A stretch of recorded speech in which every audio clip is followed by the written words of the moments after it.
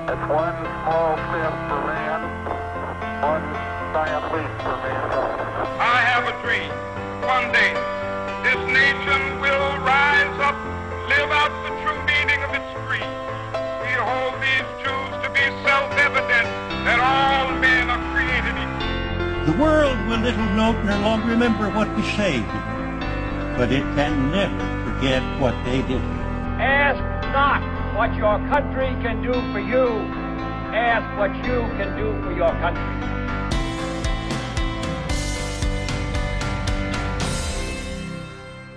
Hello and welcome to Eccentric Earth, the podcast where I, your host Amy Walker, delve into stories from across history with a guest who has no idea what the topic's going to be. Joining us for this episode is Han Birch. Hello. Hi, how are you? I'm good, thanks. How are you? Yeah, doing good. It's been a while since we recorded because I decided to take a break. So even though the listeners will think, well, she was just on the last episode, it's been about a month and a half since we've recorded together. It was the Ron Hubbard one was the last one we did, wasn't it? No, Sidney Riley, Super Spy. Oh, yeah! Fuck, I'd totally forgotten about that. Well, you'll have to listen to that one when it comes out. I listen to them all when they come out. Good, that's what I like to hear. Not that I'm pressuring people, but... I don't know what happened then, my brain just switched off. That's a great start to the show. Did you forget we were recording? Did you just think we were having a conversation? I don't know. I just sort of went, nope, and phased out for a second. To make the listeners aware, I was saying to you before the recording, Han, this is actually a topic that wasn't actually geared towards you when I researched it. It was for another recording that fell through, so it's going to be interesting to see how you react to this one, because I try and normally gear my topics towards each guest. I try and find the things that interest them and tailor them, so yeah, I'm not sure if you're going to like this one come the end. I hope I don't disappoint you. I'm more worried about disappointing you. After so long away, you come back and it's like, oh yeah, this is going to be great, and then you get this topic, it's like, well, that was fucking horrible, Amy, thank you. I'm a nerd. I like learning new things, even if they traumatise me. Good. I don't think it's too traumatic, this one. I'm not going to say anything, actually, because anything I say could be spoilerific. Mm-hmm. So I think we should just get into it and see how you go on with this one. Absolutely. This podcast is part of Britpod Scene, an independent network of uniquely British podcasts that's always growing. Check out BritpodScene.com or Britpod Scene on Twitter to find out more. In 1950, it was estimated that there were no more than 20,000 non-white residents in the entirety of the United Kingdom, and almost all of them were born overseas. Just after the end of World War II, the first group of post-war Caribbean immigrants started to emigrate and settle in London. Because I knew that there'd been a big wave of Caribbean immigrants, but I wasn't sure when that was. Yeah, it was following World War II, because from what I understand about this, and I don't know a huge amount of this, it's something I do want to look into, but a lot of non-white service personnel came over to the UK during the war, and I know particularly with the American black personnel, they were treated a hell of a lot better here than in America. So I think a lot of people came to the UK following World War II because they saw it as a good place to come and get a new start in life and help. For us as well, it was help to rebuild the country after the devastation of the war and everything like that. So it was seen as very much a benefit to both groups. I know that when the American GIs came over, that the British refused to segregate their pubs. They were requested to provide different pubs, and they went no. Yeah, pretty much most landlords just turn around and like, I'll serve who I want, thanks. And we're not racist. I'd rather have people who've come here to help fight for my country drinking in my pub than people like you. Yes. So, although we're going to be taking this all back, because I know that a lot of the black immigrants were treated appallingly by British people when they came over. It went downhill, but initially it was seen as people went into it with high hopes on both sides that this was going to be a good thing. But yeah, as you say, things don't always work out, especially when it comes to race and white people being involved. Mm-hmm. There were an estimated 500 immigrants that were passengers on the HMT Empire Windrush that arrived at Tilbury Docks on the 22nd of June 1948, the first of a series of migrants from the Caribbean that would become known as the Windrush generation. See, I didn't know that one was named after the ship. I'd heard the term, but... I'd heard the term, but I didn't know it was named after the ship. Yeah, because I always thought, why is it called that? But there we go. From the 1950s into the 1960s, there was a mass migration of workers from all over the English-speaking Caribbean, particularly Jamaica, who settled in the UK. These immigrants were invited to fill labour requirements in London's hospitals, transportation venues, and railway development. There was a continuous influx of African students, sportsmen, and businessmen mixed within British society. They were widely viewed as having been a major contributing factor to the rebuilding of post-war urban London's economy. Well, yeah, that makes sense. Over 250,000 West Indians, the overwhelming majority of them Jamaican, settled in Britain in less than 1 decade. So that's a big influx in a short time. Yeah, that's a big influx. So 20,000 in the entirety of the UK to 250,000 in 10 years, most of which centred around London. In 1961, the black British population was estimated at 191,600, just under 0.4% of the total UK population. The 1962 Commonwealth Immigration Act was passed in Britain along with a succession of other laws which severely restricted the entry of black immigrants into Britain. During this period, it was widely argued that emergent blacks and Asians struggled in Britain against racism and prejudice. So there you go, 6 paragraphs in and racism and prejudice turns up, so you were spot on. So they started coming in 1948 and everyone was like, yay, but then within 10 years everyone was like, Yep, it lasted longer than I thought. Due to the large influx of migrants into the London area, new housing became a priority. And in 1967, construction of the Broadwater Farm Estate began in Tottenham. The estate contained 1,063 flats, providing homes for 3,000 to 4,000 people. The design of the estate was characterised by large concrete blocks and tall towers. Sorry, whereabouts was this in London? Tottenham. Right. Because of a high water table in the area and the risk of flood caused by the Moselle River, I think I pronounced that right, which flows through the site, no housing was built on ground level. Instead, the ground level was entirely given over to car parking. The buildings were linked by a system of interconnected walkways at first floor level known as the deck level. Shops and amenities were also located on the deck. Oh, yeah, this is this like absolute nightmare housing estate that they built and then they found it completely impossible to police because people could just like go into buildings, run up and then like run across the deck and go into different buildings and... It's like, it sounds on paper a good idea, everything's interconnected, it's easy to get around, but yeah, when it comes to trying to police it, it does cause a few issues.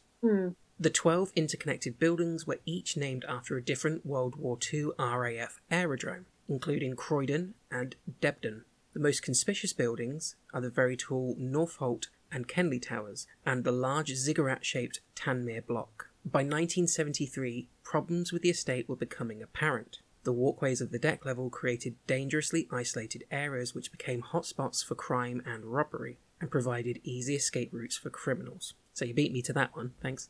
I think there was also a big deal because they didn't like maintain it at all, so it sort of like got shitty really quickly. Yep, that is correct, because the next sentence is the housing was poorly maintained by the authorities. Sorry. That's fine. This is one of those. You're allowed to know certain things. I have no idea how I know about this estate, but I do. It suffered badly from water leakages, pest infestations including a serious outbreak of cockroaches, and electrical faults. More than half of the people offered accommodation in the estate refused it, and the majority of existing residents had applied to be rehoused elsewhere. So no one wants to be there. In 1976, less than 10 years after the estate opened, the Department of the Environment concluded that the estate was so poor that it needed to be demolished.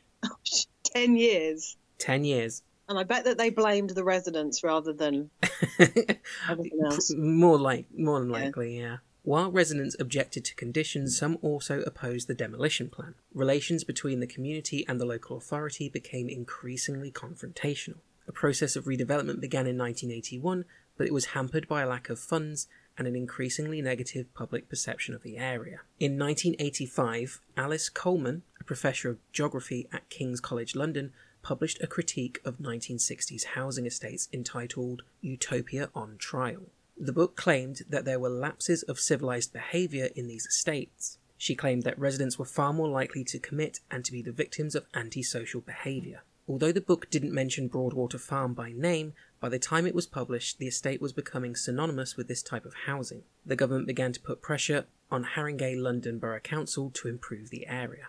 I can't remember who it was, but it seems there was an American guy who did this really horrific experiment on rats to try and prove that, like when you put urban populations, it was racist science basically. He was trying to prove that when you put black populations together, they degrade themselves and they create their own sync culture, which creates their own demise. Spoiler alert, people and yeah, when you do it to rats, they do that, but you know, people aren't rats, yeah. And it's much more likely to do with the fact that, you know, the local authorities aren't maintaining their properties and that than yeah. It was very much, you can't blame the authorities, it's the people who live there, and because they happen to be black societies, it's the blacks' fault, was basically the way of thinking, yeah. Which, yeah, it would be great if that was just a small view, but quite a lot of people do take that view of, if certain demographics live in this area, the area will go bad. Yeah, whereas it's when you look at sort of like the social policies of governments over the last 70 years, the reason that black urban populations are synonymous with crime and things is because the white governments have made it so, have made sure that for generations they have been treated poorly. Yeah. Although the demographics of Broadwater Farm at the time were roughly 50% black and 50% white, the Tenants Association was all white. It was regarded with increasing distrust by black residents and those whites who were not connected with the association. In 1981, residents set up the rival Youth Association. It was praised by many members of the local black community for challenging the Special Patrol Group's perceived harassment of local youths and black residents. Unfortunately, black citizens across the UK had been increasingly targeted by police forces since the 1950s. During the 1970s, police forces across England increasingly began to use the sus law, which allowed them to stop and search people, provoking a sense that the young black men were being discriminated against by the police. Oh shit, we had stop and frisk here. I did not know that. Yep, yeah. Thankfully, it's not around anymore, as far as I'm aware, but yeah. And it does seem to have been brought into play at the period when black populations were on the increase, so make of that what you will. Numerous riots between the police and black citizens occurred. In 1976 at the Notting Hill Carnival and the St Paul's riots in Bristol, tensions were further inflamed when police launched Operation Swamp 81, a series of mass stop and searches of young black men. And they called it Swamp. Yep, Swamp 81. They love these awful names. Mm-hmm. Anger erupted when up to 500 people were involved in street fighting between the Metropolitan Police and local Afro-Caribbean community, leading to a number of cars and shops set on fire, stones thrown at police, and hundreds of arrests and minor injuries. So that's the kind of climate at the time for these kind of situations. I wonder why. Well, I don't really wonder. I don't do I really?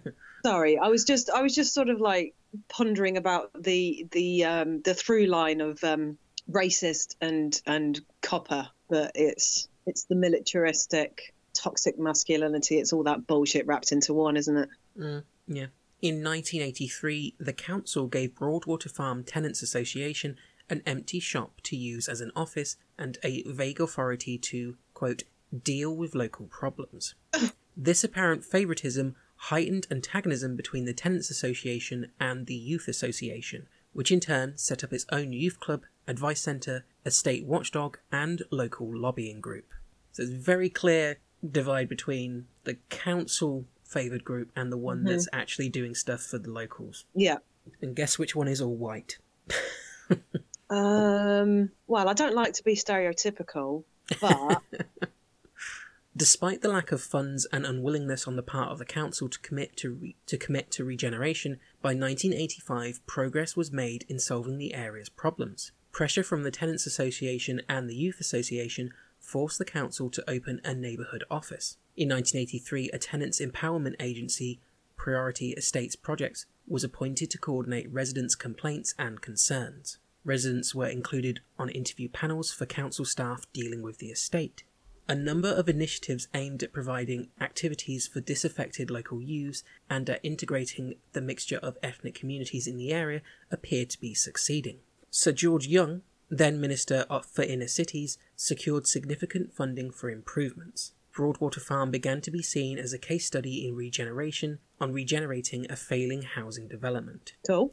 Yeah, so they're starting to turn it around. But who gets the credit? Oh, we know who. It'd be the council, of course. Yeah. Princess Diana paid a visit to the estate in February 1985 to commend the improvements being made, but much of the apparent progress was superficial. The problems caused by the deck-level walkways had not been solved. Children from Broadwater Farm were still underachieving academically in comparison to the surrounding areas. The unemployment rate stood at 42%, and there was a mutual distrust between the local residents, particularly those from Afro-Caribbean community, and the predominantly white British and non-local police officers. So are they... Sorry, I wonder if I don't know how much detail you have on this, or whether they did the whole sort of like broken windows bullshit where they do like slap some paint around and do surface level improvements, but don't actually focus on any meaningful changes to change people's lives. Yeah, it does seem to be, for all appearances, we're doing well. You know, we're improving the way the place looks. We're including local residents in these interview boards and stuff, but they're not addressing the underlying cause for a lot of these problems. So it's sticking a plaster on something. You know, eventually it's not going to hold back everything, and unless they deal with the root cause, it's not going to work. Yeah. And then the fact that there's so much animosity between residents and local authorities and police forces, it doesn't help either. No.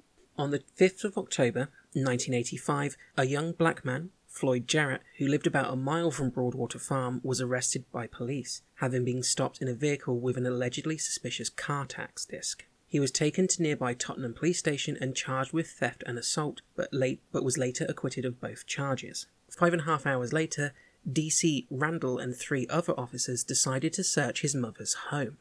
The police, without a search warrant, let themselves into the house using Floyd's keys, without knocking or announcing themselves, while his mother and her family were watching television.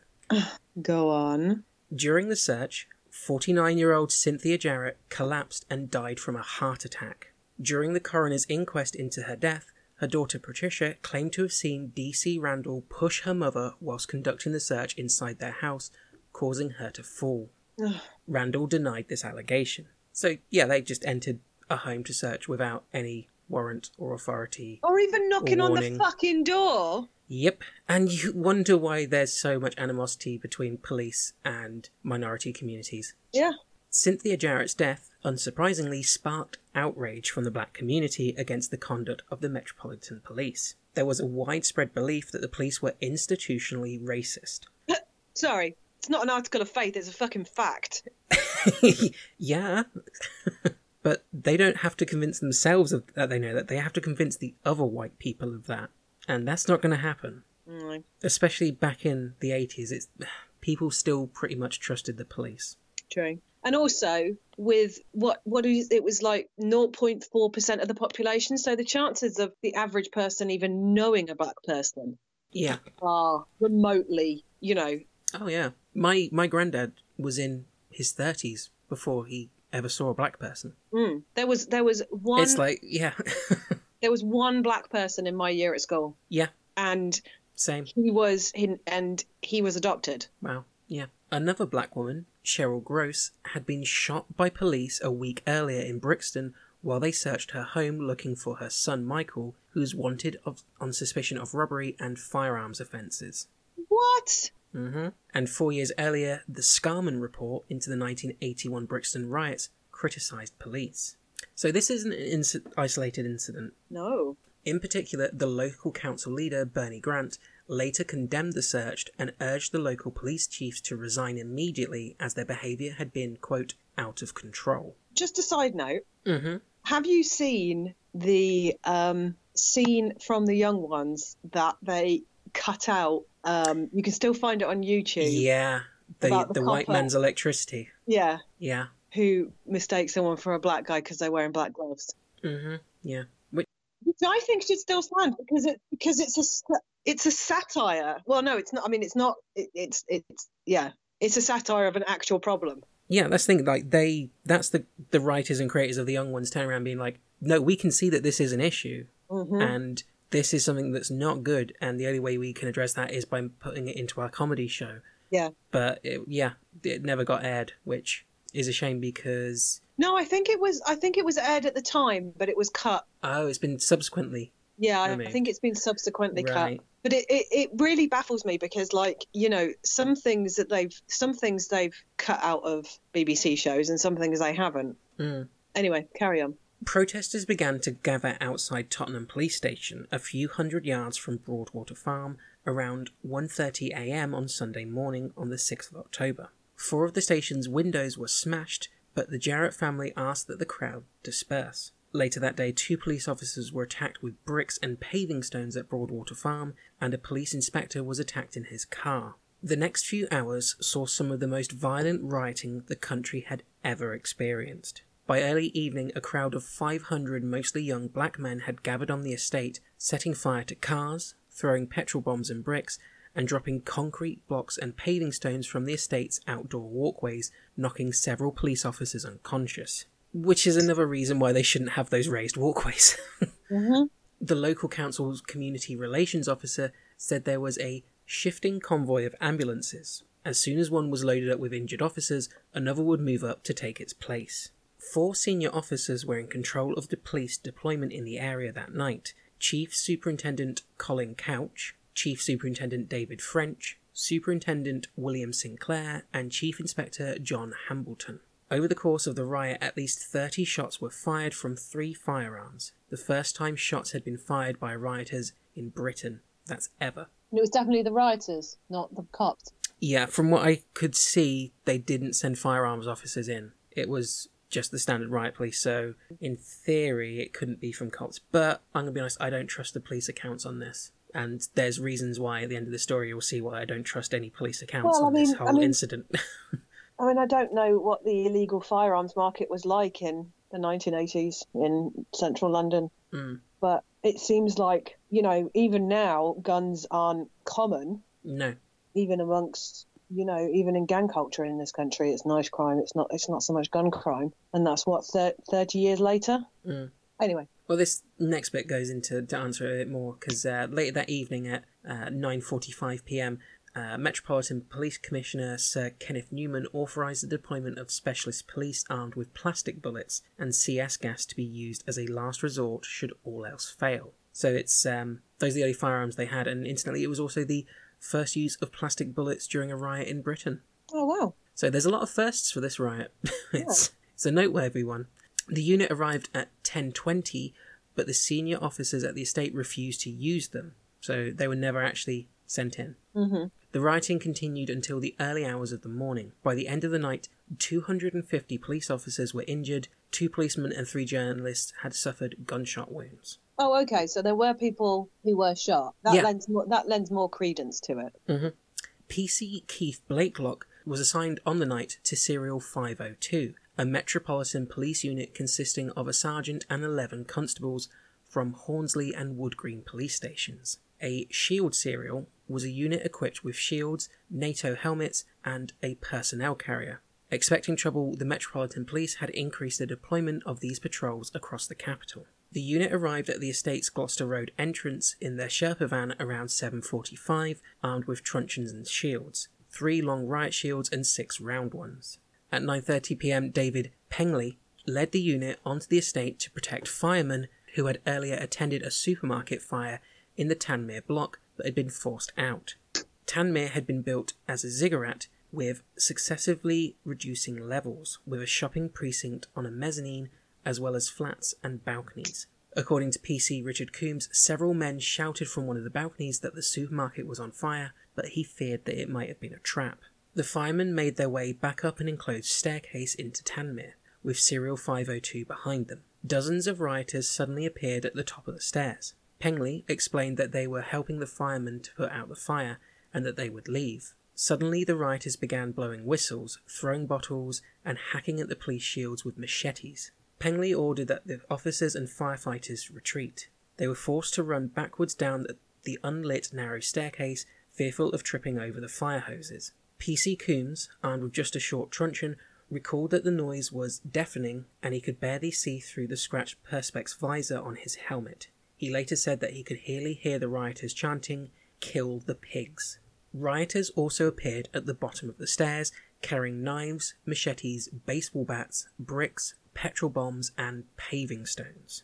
The bombs began exploding, the stones were thrown over the officers' helmets, and riot shields were the only defence against the machetes. As the firefighters and police ran out onto the stairwell towards a car park and a patch of grass, one of the firemen, Divisional Fire Officer Trevor Stratford, saw that P.C. Blakelock had tripped and fell. He said, "He just stumbled and went down and they were upon him. It was just mob hysteria. There are about 50 people on him." Oh. The rioters removed P.C. Blakelock's protective helmet and attacked him. He suffered more than 50 stabbing and slashing injuries, 8 of them to his head, caused by weapons that included machetes and a sword.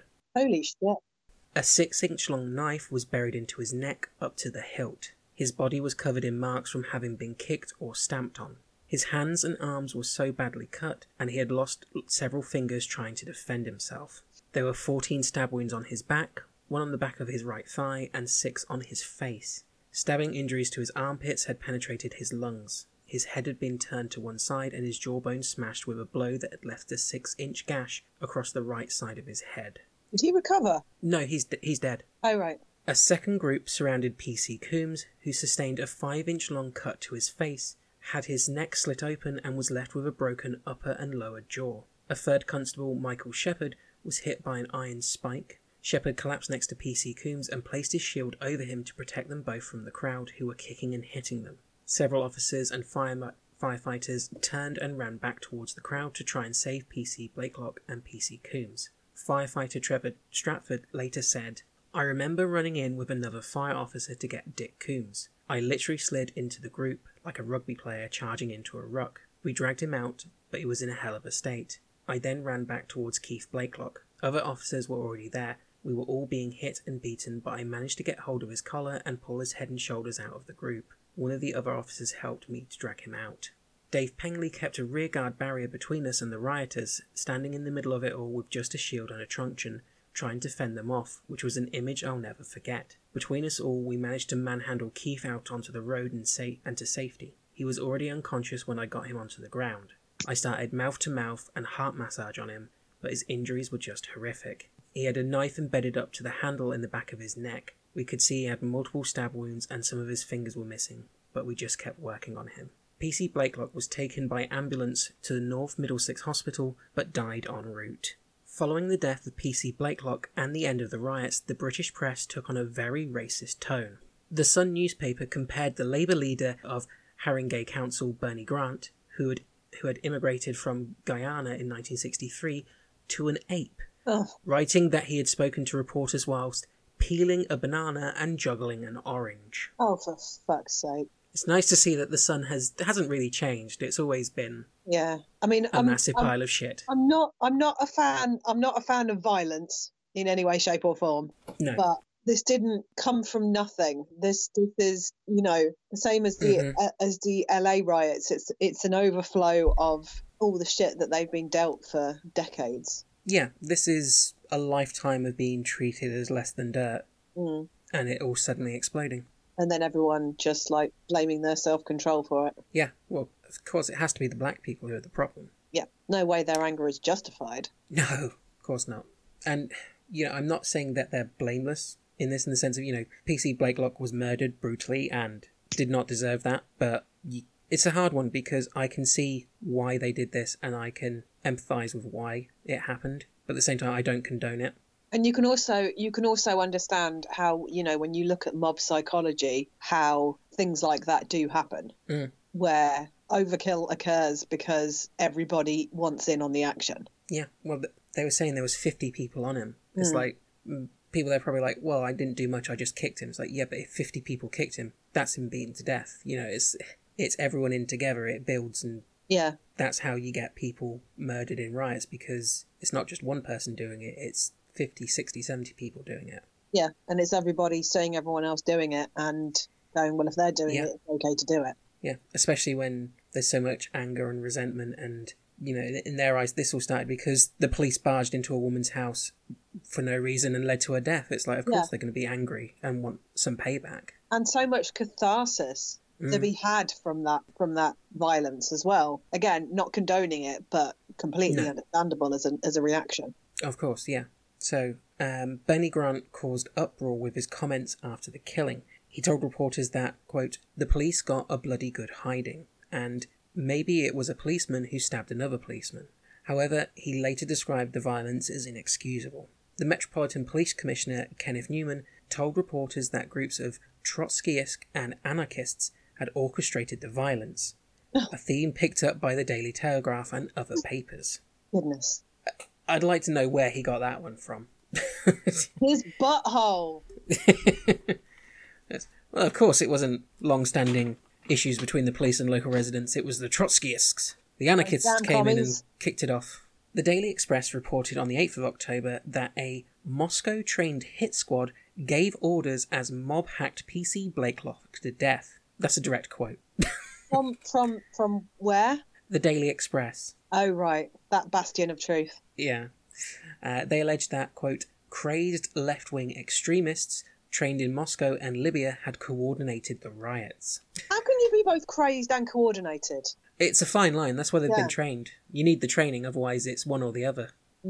Detective Chief Superintendent Graham Melvin of the Serious Crime Squad was placed in charge of the investigation into Blakelock's death a few hours after the killing, at 2 a.m. With 150 officers assigned full-time, the inquiry became the largest in the history of the Metropolitan Police. 150 police officers? Yes. To solve a crime that is unsolvable because not one person killed him?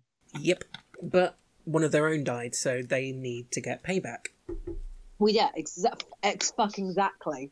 Melvin's first problem was that there was no forensic evidence. Senior officers had not allowed the estate to be sealed off immediately after the attack, which meant that the crime scene had not been secured. How do you seal off a crime scene during a riot? Just asking. Sorry, could you just go round? Could you just go round? Oh. To be fair, it was wrapping up at that point. Witnesses and those directly involved had been allowed to leave without giving their names, and objects that might have held fingerprints had not been collected. Police had not been allowed into the estate in great numbers until 4 a.m, by which time much of the evidence had disappeared. Whatever remained was removed during Haringey Council's clean-up operation. So the council just came in and cleared everything up, including a crime scene. Mm-hmm. So what little could have been there, the one time the council clears up that estate. Yeah. Because of this, Melvin resorted to arresting suspects, including juveniles, some of them regarded as vulnerable, and holding them for days without access to lawyers. Genius. Of the 359 people arrested in the connection to the inquiry... Yep. 359 people arrested as suspects. Just 94 were interviewed in the presence of a lawyer. Fuck's sake. Many of the confessions that resulted, whether directly about the murder or about having taken part in the rioting, were made before the lawyer was given access to the interviewee. So they get a confession out of them, then they let them talk to their lawyer. Yeah, but I wonder if completely above board. I wonder if this is before all that due process where, because now it would get thrown out as inadmissible. Mm-hmm. You'll find out a bit. There's this is only about halfway through, so hopefully questions like that will get cleared up for you. And you are going to have so much faith in the police after this. Well, I already do. I know it's 30 years ago, but oh, Jesus Christ.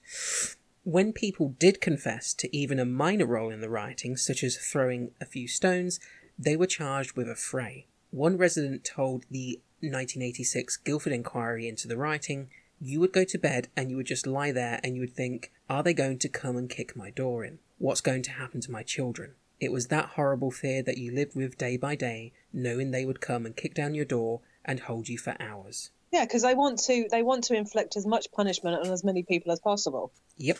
The inquiry heard that 9,165 police officers were either deployed onto the estate or held in reserve between the 10th and 14th of October. 9,000! Yep. So that 150 got a bit of a boost.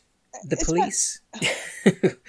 It's astounding, isn't it? Yeah. The police created, or at least intensified, a climate of fear in which witnesses were afraid to step forward.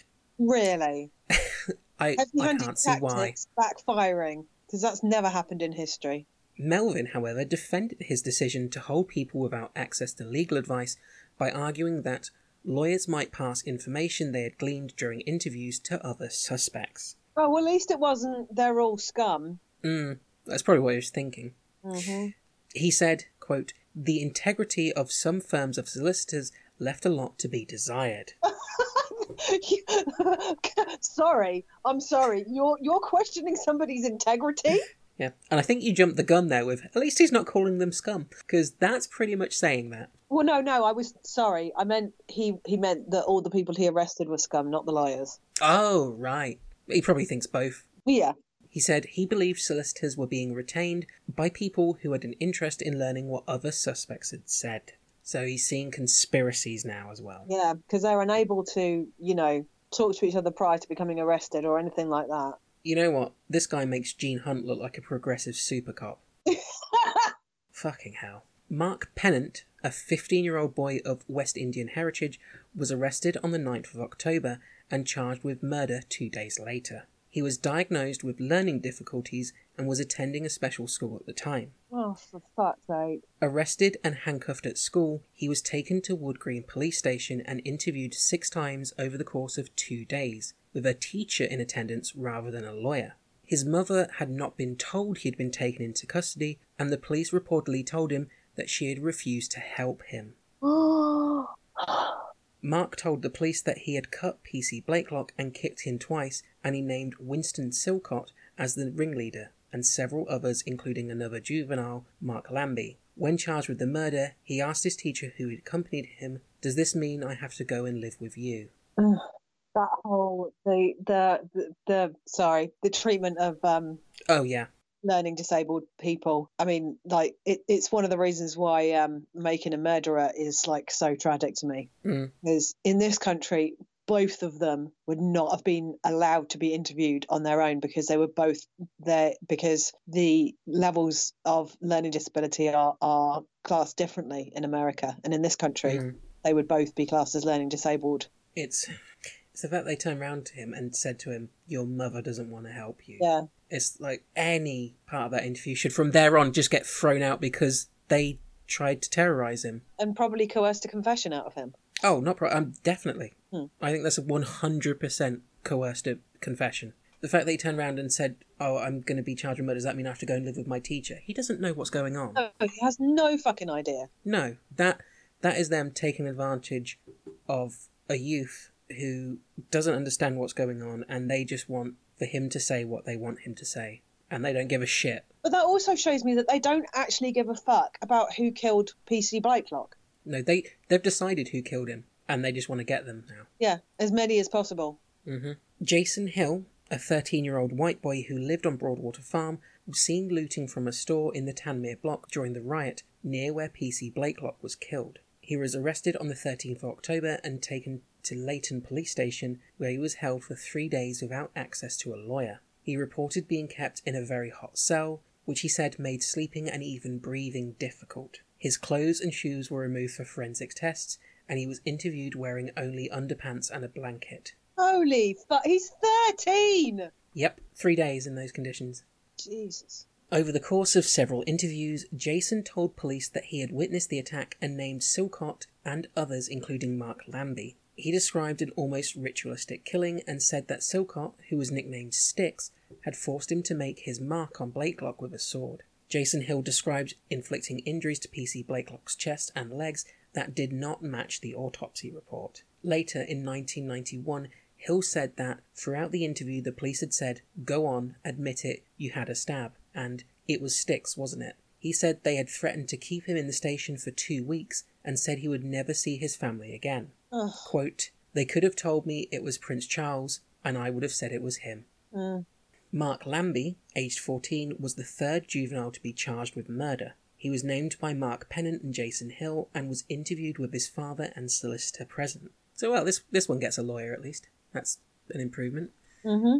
Lambie admitted to having taken part in the rioting but denied involvement in the murder. One witness said that he had seen Lambie force his way through the crowd to reach PC Blakelock, although the testimony was later discredited. The witness was caught in several lies and admitted that he had offered evidence only to avoid a prison sentence. According to historian David Rose, a former detective inspector called the Blakelock investigation a pre-scientific injury. It was all about how we get William Silcott convicted, not discovering who killed Keith Blakelock. By the time of the murder, local police saw Silcott as a, quote, biggest mafioso in Tottenham, running the mugging gangs, paying them with drugs. Oh, okay. So, yeah. To be fair, I did say this one would probably make you angry. Silcott was 26 years old at the time of the attack and was well known to the police. He told Rose that he had experienced racism throughout his entire upbringing, particularly from the police. After leaving school at 15, he took a series of low-paying jobs and in 1976 began breaking into houses. The following year he was convicted of 9 counts of burglary and sent to Borstal for a few months, and in 1979 was sentenced to 6 months for wounding. In September 1980 he stood trial for the murder of a 19-year-old Lenny McIntosh, a postal worker who was stabbed and killed at a party in Muswell Hill in 1979. The first trial resulted in a hung jury, but a second trial saw him acquitted. So he's got a bit of a record, but, you know, circumstances forced him into a lot of these situations. And he's also, like, you know, he's one of those people that the police probably assume he got away with murder. They're pissed off that he got acquitted. Yeah, it's like, you've been acquitted, but we reckon you're still guilty, you know. Yeah, absolutely. It's not that you're innocent, it's just you managed to get out of it. Yeah. More convictions followed. In October that year, he was fined for possessing a flick knife, and in March 1984 for obstructing police. In 1985, he made the news when he told Diana, Princess of Wales, who was on an official visit to Broadwater Farm, the one I mentioned earlier, he said she should not have come without bringing jobs, which The Sun reported as being a threat. What? Yes, they said that was a threat towards her. Dear, snowflakes. Yep. In December 1984, Silcott was arrested for the murder of a 22-year-old boxer, Anthony Smith, at a party in Hackney. Smith had been slashed repeatedly in the face, and there were 2 wounds to his abdomen, a lung had been lacerated, and his aorta cut. Silcott was charged with the murder in May 1985 and was out on bail when PC Blakelock was killed. So, like you were saying, any preconceived notions by the police that this guy has gotten away with stuff, he's on bail for another crime, so they just, anything he does, he's instantly guilty in their eyes, I think. Silcott was living in the Martlesham block of Broadwater Farm at the time of the riots, and was running his greengrocer's shop in the Tanmere block, the block near the spot where Blakelock was killed. He said that he had been in the Tanmere block on the night of the death, and had stopped someone from throwing a scaffolding pole through the window of his shop. A friend of his had then invited him to her apartment to keep him out of trouble. Quote, I'm on bail for murder. I know I'm stupid, but I'm not that stupid. There's helicopters, police photographers everywhere. All I could think about was that I didn't want to lose my bail. Which is a fair assessment. Yeah. Shit's kicking off, I'm staying away from it. Silcott was arrested for Blakelock's murder on the 12th of October, 6 days after the riot. He was interviewed 5 times over 24 hours. Detective Chief Superintendent Melvin asked the questions and Detective Inspector Maxwell Dingle took the notes. During the first 4 interviews, Silcott stayed mostly silent and refused to sign the detective's notes, but during the 5th interview on the 13th of October, when Melvin said he knew Silcott had struck Blakelock with a machete or sword, his demeanour changed according to the notes. Because this is before they had Yeah, I was audio going to say, recordings. this is where it was all down, you know, what the police said happened. Yep. Which is fucking scary. Oh, yes, you haven't seen half of it yet. The interview notes said he asked, who told you that? When the detective said they had witnesses, he reportedly said, they're only kids. No one is going to believe them. The notes say that he walked around the interview room with tears in his eyes saying, you cunts, and Jesus. Then, you ain't got enough evidence. Those kids will never go to court. You wait and see. No one else will talk to you. You can't keep me away from them. He was at that point charged with murder, to which he reportedly responded, they won't give evidence against me.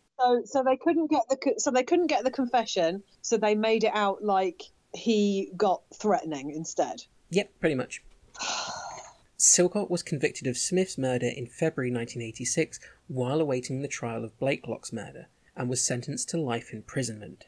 19-year-old Enid Raghip was arrested on the 24th of October 1985 after a friend mentioned his name to police, the only time anyone had linked him to the murder. He had little connection with Broadwater Farm, although he lived in nearby Wood Green and had gone to the farm with two friends to watch the riots. One of those friends, John Broomfield, gave an interview to the Daily Mirror on the 22nd of October 1985, boasting about his involvement. When Broomfield was arrested, he implicated Raghip. What a fucking idiot. Yeah, why would you do that? Yeah. They're arresting everybody. Oh yeah, I was there. Oh, idiot.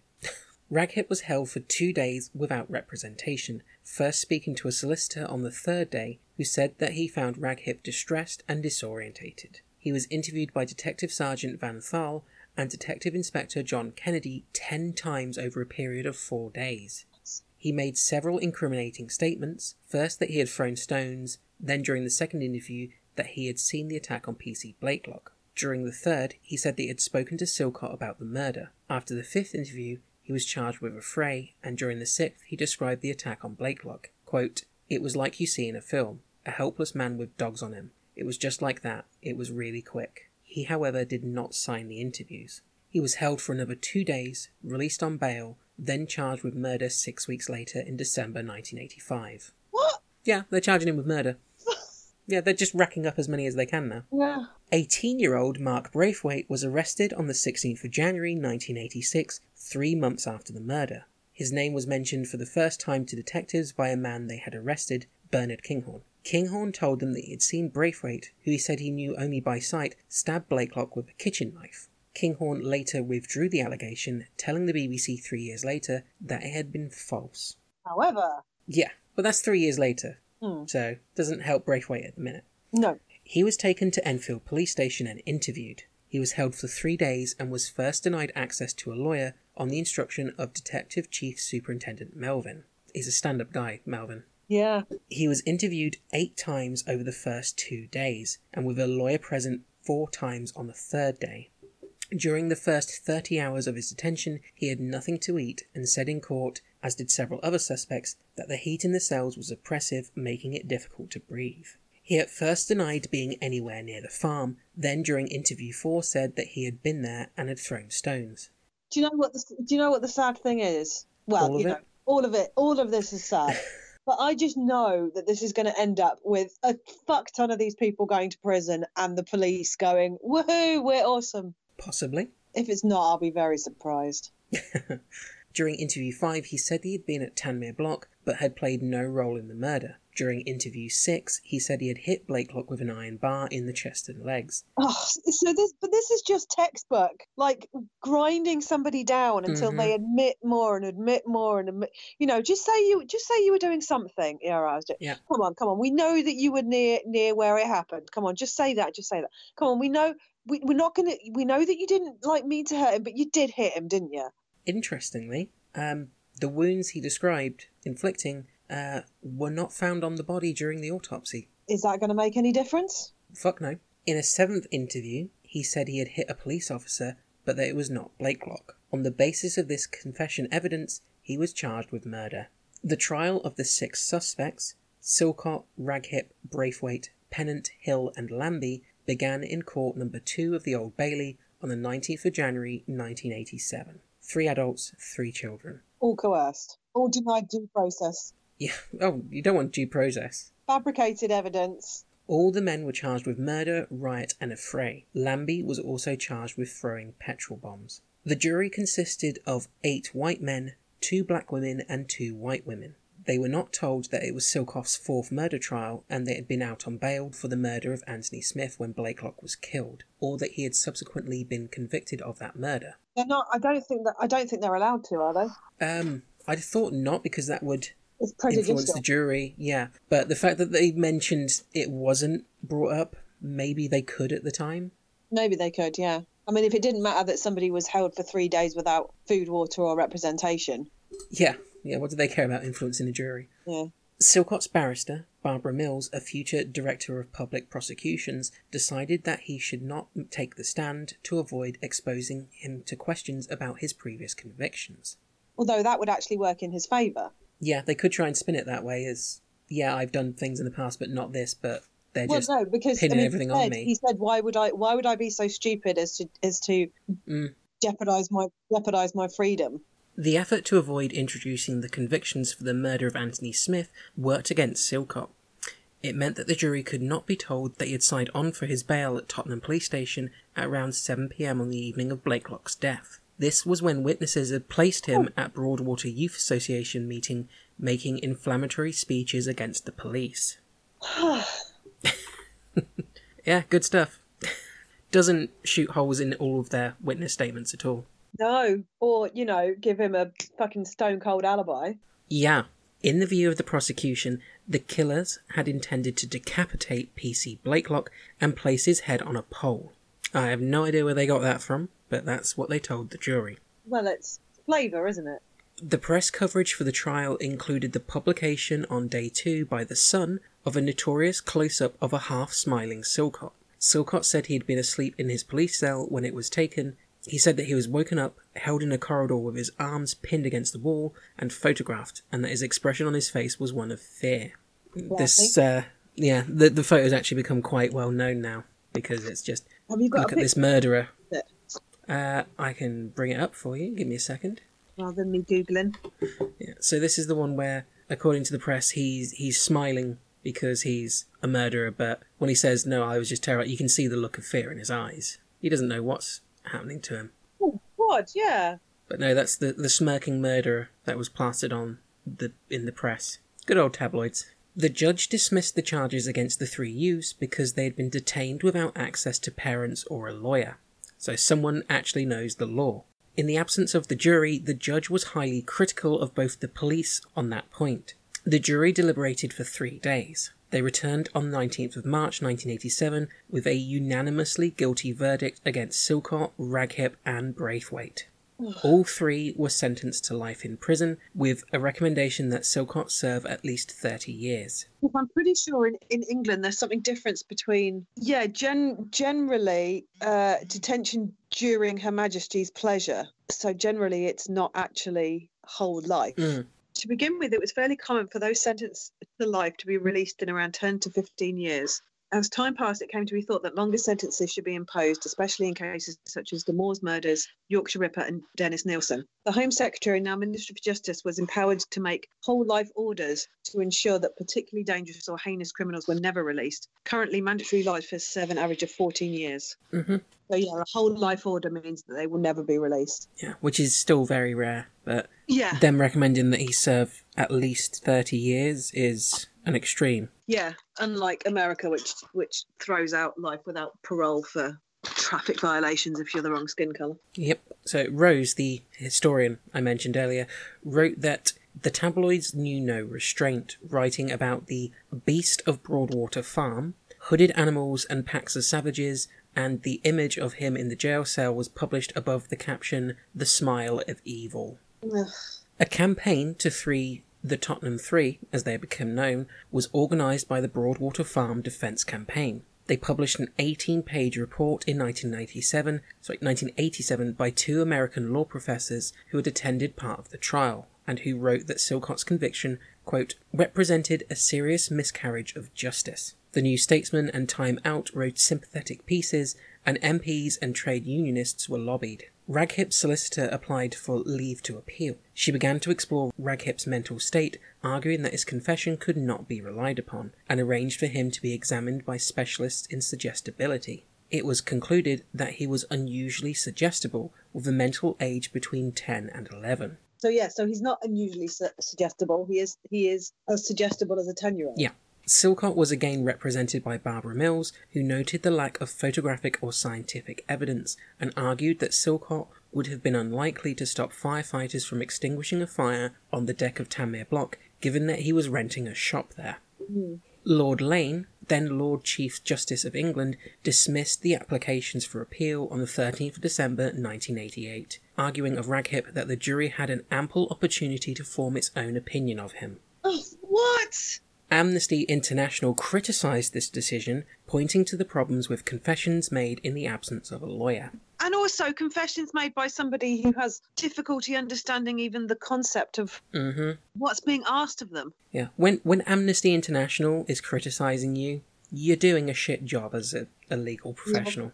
During a BBC Newsnight discussion, Lord Scalman, a former law lord, said that the convictions ought to be overturned. Another psychologist report was obtained about Raghib and supported by Raghib's MP Michael Portillo, asked the Home Secretary to review the case. An application was also submitted to the European Court of Human Rights, arguing that the way Raghib had been interviewed breached the European Convention of Human Rights. In December 1990, Home Secretary Kenneth Baker referred Raghib's case back to the Court of Appeal. In parallel to these efforts, Silcott's lawyers had requested access in November 1990 to his original interview notes so that the 7 pages from his crucial 5th interview, notes that he said were fabricated, could be submitted for an electrostatic detection analysis. The test can identify a small electrical charge left on a page when the page above it is written on. In this way, the test developers say, the chronological integrity of interview notes can be determined. In Silcott's case, according to the scientists who conducted the test, the notes from the section of the 5th interview in which Silcott appeared to incriminate himself had been inserted after the other notes were written. The 7th and final page of the 5th interview, where the participants would normally sign, was also missing. The test suggested that on the 3rd to 6th page of the interview, no impression had been left from previous pages, although these earlier impressions appeared throughout the rest of the notes. According to Will Bennett in The Independent, the test also revealed an imprint of a different page 5 from the one submitted in evidence, which was clearly the same interview with Silcott, but in which he made no implicit admissions. An additional forensic scientist said that the paper on which the disputed notes were written came from a different batch of paper from the rest of the interview. So yeah, the fake confession. Completely bullshit, proven by science. Well done, police. Yep. The disputed section of the interview had been written down by Detective Inspector Maxwell Dingle. It said that when the police told Silcott they had witnesses' statements saying he had attacked Blakelock, he replied, "They're only kids, no one is going to believe them." He reportedly said later, "Those kids will never go to court, you wait and see." As a result of the test evidence, the Home Secretary added Silcott and Braithwaite to Raghib's appeal. The Court of Appeal heard Silcott's appeal on the 25th of November 1991 and took only 90 minutes to overturn the convictions. Wow. Yeah, it was that bullshit a case. It took them an hour and a half. Raghib and Braithwaite's appeal were heard a few days later and was also swiftly overturned.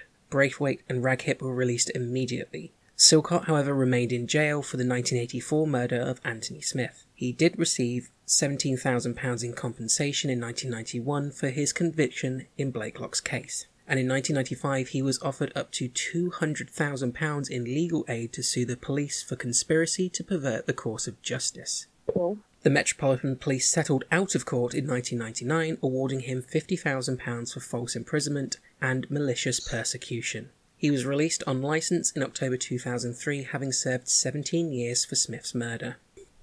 A second criminal inquiry was opened in 1992 under Commander Perry Nove, who appealed for help from the local black community.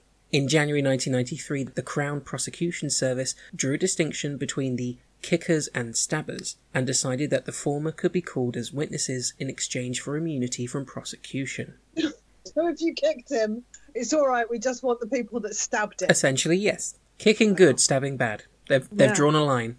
By the end of 1993, Nove had identified 9 suspects against whom at least 2 eyewitnesses could testify, supported by evidence such as photographs. The suspect list include Nicholas Jacobs, who in 2014 would be tried for Blakelock's murder, based on statements gathered during the Nove investigation. 2014? Yes. However, Fucking hell. he was acquitted. Okay.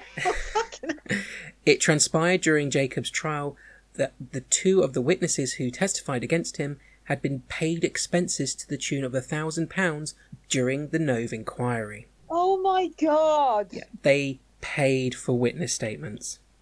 So they just did another bullshit investigation. Yeah. They never gave a fuck who actually killed this dude. Well, they've got to get someone, so do what you gotta do? No. In parallel with this second investigation, a case was being prepared against Detective Chief Superintendent Melvin and Detective Inspector Dingle. In July 1992, Melvin was charged with perjury and conspiracy to pervert the course of justice, and Dingle with conspiracy. The trial of Detective Chief Superintendent Melvin and Detective Inspector Dingle opened in June 1994 at the Old Bailey. Only 3 people had been present during the disputed interview with Silcott: Melvin, Dingle, and Silcott himself, and none of them gave evidence. The prosecution alleged that the detective's notes from the 5th interview with Silcott had been altered after the fact to include the self-incriminating remarks. The defence, however, argued that the ESDA test, which suggested that the disputed words had been added to the notes later, was not reliable.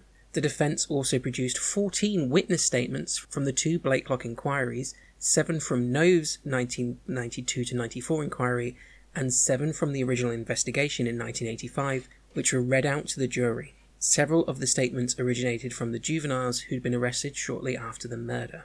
The detectives were acquitted on the 26th of July 1994 by a unanimous verdict. You didn't expect the police to have to answer for this, did you? No. Both had been suspended during the case. Dingle retired immediately, and when Melvin returned, he was greeted as a hero at work and retired 3 months later. On full pension. A third investigation into Blakelock's murder was launched in 2003, with 10,000 witness statements taken and items submitted for forensic tests. Holy fuck! Despite these tests, no forensic evidence was found that could prove useful. Wonder how much that cost. Oh, a lot. 6 years later, a number of suspects would be arrested, but no action was taken against them due to lack of evidence. Nicholas Jacobs, who was 16 years old at the time of the riot, was charged with Blakelock's murder in 2013 and was remanded in custody. He pleaded not guilty. Jacobs was living with his mother in Manor Road in Tottenham at the time of the riot. He was named shortly after the riot by 2 of those arrested and was arrested himself 5 days later, quote, in connection with the murder of PC Blakelock. The police had photographs of him from the night carrying a petrol bomb, a basket of rocks and a crate. He told them he had first arrived at the estate after midnight, 2 hours after Blakelock was killed. He said that he had been at home during the attack. He was charged with affray, and in November 1986 he was sentenced to 8 years. Now, I'm going to skip over to... I didn't put this in my notes, but I'm going to include this. One of the pieces of evidence they brought against him during his trial in 2014 was evidence they found in his prison cell, which was rap lyrics that he'd written down. This is what he wrote. Me have the chopper, we have intention to kill, and police officer PC Blakelock, the unlucky fuck, him dis and help the fireman. Who did an out and fire the fireman, we have come and decide to scatter, but PC Blakelock, him never smell the danger. But when we fly down upon him, he start scream and holler, everybody gather round and have pure laughter. He tried to head out, but we trip him over. He start to beg for mercy, but it don't matter. Him tried to play Superman, and him get capture. Him and we have faced the consequences. We chopper, we start chop him on his hand, we chop him on his finger, we chop him on leg. We chop him on his shoulder, him head, him chest, him neck, we chop him all over. When we done, kill him off. Lord, feel much better. Me just wipe off me knife and go check on daughter, we sit down and talk, she cook me dinner. So that's what they took to court as part of the evidence. And this is one of the best things I've seen as a legal defence. His lawyer, Courtney Griffith, turned around and said, Bob Marley had not been prosecuted for I shot the sheriff. He was found not guilty in a 10-2 verdict. Well, I mean, if the police are bringing in as evidence, we found these rap lyrics. Yeah. They really don't have shit, do they? No. They had nothing, and it's nearly 30. It's like 30 years later, and it's like the best they can do is this guy once wrote some rap lyrics about the murder of Blakelock. It must have been him. Mm-hmm. The investigation has received criticism for failing to collect physical evidence, using fear and intimidation to influence confessions from suspects, the fabrication of evidence, and failure to adhere to the law. Due in part to the police handling of the investigation, none of the men responsible for the killing of PC Blakelock have ever been found. And never will be. No. And I learnt about this from a documentary series, Crimes That Shook Britain, and I'd never heard of it before, and we ended up going through like 3-4 seasons of this show. It was great, and one of the things I've seen several times on that is, as far back as the 70s and 80s, police have been fabricating evidence. They decide who they want to be responsible, and they are faking shit. And this one here is one of the most public and insane attempts I've seen at it, and I don't know how they keep getting away with this shit. One of the most, the difference between a good cop and a bad cop is a good cop follows the clues to where they lead, and the bad cop finds a suspect and then makes the clues fit that suspect. Mm-hmm. The thing is, us in the UK, we look at what goes on in America and the police brutality there and people of colour being killed, and we think, we're doing so much better. Our police officers are so much better than this, but they're not. They just don't have guns. So they don't just kill these suspects, they make up shit trials like this. Yeah. And they tortured children to get confessions. Mm-hmm. It makes me fucking angry. But the thing that just angers me is it's like you can't tell me that you give a fuck about who killed PC Blakelock. No. After all of that, not one person wanted to do it right. Not one person had any want for justice. No. They did not give a fuck about getting justice. They just cared about getting revenge. Yeah, and of targeting Silcott. It's like, this is a guy who we think's bad and we don't want him on the streets, let's pin it on him.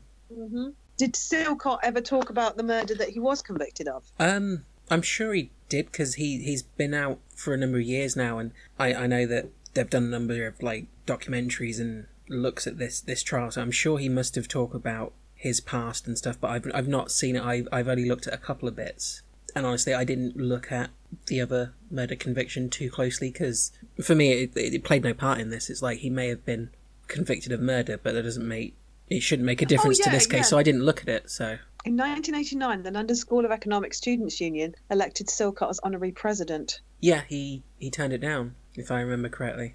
Oh, okay. Silcott served 18 years imprisonment for the murder of boxer and nightclub bouncer Tony Smith, friend of notorious underworld figure Ray Barton, for which he was on bail when Blakelock was killed. Silcott claimed that he killed Smith in self-defence after an altercation in which Barton, a boxer himself with a reputation for extreme violence, was also wounded. Silcott, fearing for his life, said he had no choice but to attack. Fair enough. Yeah. So even if people turn around and go, well, he's already killed someone, it's like self-defence. In 2005, the police recruited Silcott to run a youth centre on the Broadwater Farm estate. Wow. Still stands, I remember from this documentary I was watching, he was involved in the youth centre that was there at that time already. So I think it was a case of he from how they made out, he wanted to make sure that the kids from Broadwater Farm had better opportunities than he did and try to avoid some of the pitfalls he fell into with his past. So I'm not surprised to find out that he's working with the youth there today. Oh, very interesting. Following a major redevelopment programme, crime rates dropped dramatically and the burglary rate was virtually 0% in 2005. It is one of the most ethnically diverse locations in London. In 2005, its official population of 3,800 included residents of 39 different nationalities. In June 2018, following tests conducted after the Grenfell Tower fire, Haringey Council announced hundreds of families would have to be evacuated because 11 of the towers are at risk of catastrophic collapse in the event of fire. At least 2 may have to be demolished. One of the interesting parts of that documentary, if yourself and listeners are interested, is they actually speak to the other members of Blakelock's unit who were there, and they actually talk on camera about the experience. One of the guys, he's still literally got the scars across his face where he was hacked with a machete, and it's one of... Did he talk about how he feels about the justice that was not served, or does he not comment on that? It was never featured, so if they talked to them about that, they might refuse to answer if they brought it up with them. I think you know, well, it's something that I imagine police officers wouldn't want to talk about. Plus, these guys are in the difficult situation of they were victims of horrific violence during the event as well. Yeah. So the interviewer may not have thought it appropriate to bring it up with them, because some of these guys, even though it happened 30 years ago, they still have, as well. yeah, and they still have psychological trauma from it. You could see it in them, and they say that they still wake up at night in fear because of what happened. It's like it's PTSD. Yeah, and this is when I think a lot of people would look at the Broadwater Farm riots and the death of Blakelock and be like, it's pretty cut and dry. These people went mad and went out of control when they broke law. It's like, but this is why I included the stuff at the beginning about the increase of the black population in the UK and how police clash with them, because these kind of things, they don't happen in a vacuum. There's a cause for it, and it's normally something really institutional and so ingrained in these people's lives that people who aren't people of colour don't see this kind of stuff and don't realise it goes on because it doesn't affect them. And it still happens today. Anytime there's big confrontations like this, it might be one event that kicked it off, but there's other stuff there that built it up, and no one in this was innocent, but a lot of these people were victims themselves. Yeah, it's you know, human beings are incredibly short-sighted individuals, and you know, so many things. You know, the people fleeing Central America, that's the United States' fault. Yeah. You know. Yeah. And people don't seem to, like, nothing happens in a vacuum. Yeah. People don't seem to give people. I don't want to get too far into this because it's getting late. But the whole Shamina Begum thing. It's a very, very long debate, but people's reactions to that has upset me a great deal. Well, sorry to have given you a bit of a depressing one, your first one back. That's but all right. I found this a very interesting case. I'd never heard of this event, and it's still one of the biggest riots in the UK they've ever had, and the legal mess that came out of it with the trials is so fascinating. But 30 years later, are we that different from where we were then? No. Well, on that depressing note, shall we wrap things up? Normally I'd go into my closing spiel here and tell people about our social media and things like that, and we will come up to that, but there's something else I'm going to be talking about as well. I've mentioned in the past how this podcast has been in a large part inspired by another podcast that I listen to and love, which is The Dollop, and briefly spoke to the host of that, Dave Anthony, on social media about a project he's launched, which is really important and that I wasn't really paying attention to before, but I think it needs coming up, is the planet's not doing well. And the planet's doing fine. Is it? Well, we fucked it. Here's the thing: when everyone talks about the fact that the planet is going to die in 10 years' time, which is true, by the way, the planet's going to recover. But we won't. Humanity will be wiped out. Yeah. Scientists have said we've got 10 years to fundamentally change the way we do things, and that's scientific fact. You know, it's, if you don't believe in global warming, fuck off, you're an idiot. It's not a debate. Things need to be different, and it is scary, and thinking about it and talking about it is worrying and off-putting, which is why I didn't really want to start thinking about it. But thanks to Dave Anthony and The Dollop, I listen to it at the end of every podcast there, and again, I'm copying them. I'm going to talk about it here.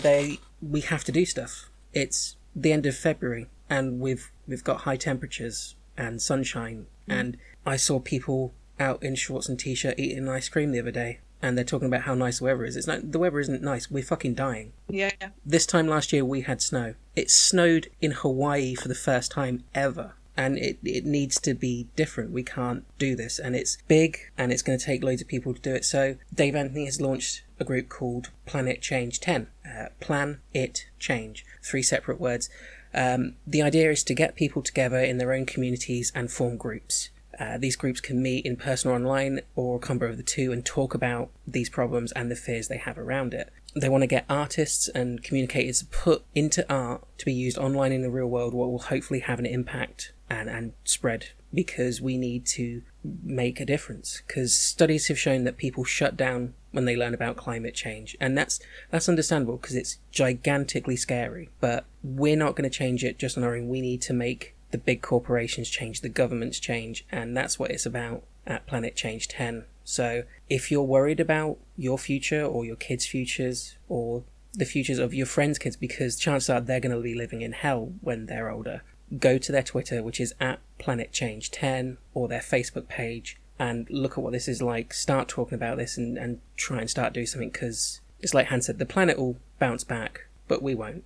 I have two things to add to that. Yeah. One, cheerfully, Elon Musk and Jeff Bezos are sneakily, well, not so sneakily, actually creating rocket ships, because their plan is to just like get all the billionaires off planet when they reckon in 10 years' time they'll have an escape hatch, basically, for the really, really super rich. Yeah. And which is Jeff. And it's those fuckers that are causing the problem, the super rich. Yeah, absolutely, because they give no fucks. Which is why we need to do things to make a change, because it's not, you can recycle all your household waste all you want, and it makes a difference, but a tiny difference. It's the big companies who dump tons of rubbish and cause pollution. They're the ones who are killing our race, and those are the ones that need to change. Yeah. It's like you can ban plastic straws in restaurants if you want, but that's less than 1% of the plastic in the ocean. It's the big companies who are doing the other 99. Those are the people you have to get over, and they're the people who don't give a fuck, because they've got money. They're either going to get the fuck out of here or they're going to die before it affects them. Mm-hmm. So, like people said, governments need to fear the people, not the other way around. So go out there and scare these fuckers. Show them that people are terrified and that they are not going to put up with it, and make them make this change. I have no affiliation with this group, but if you're more interested in direct action,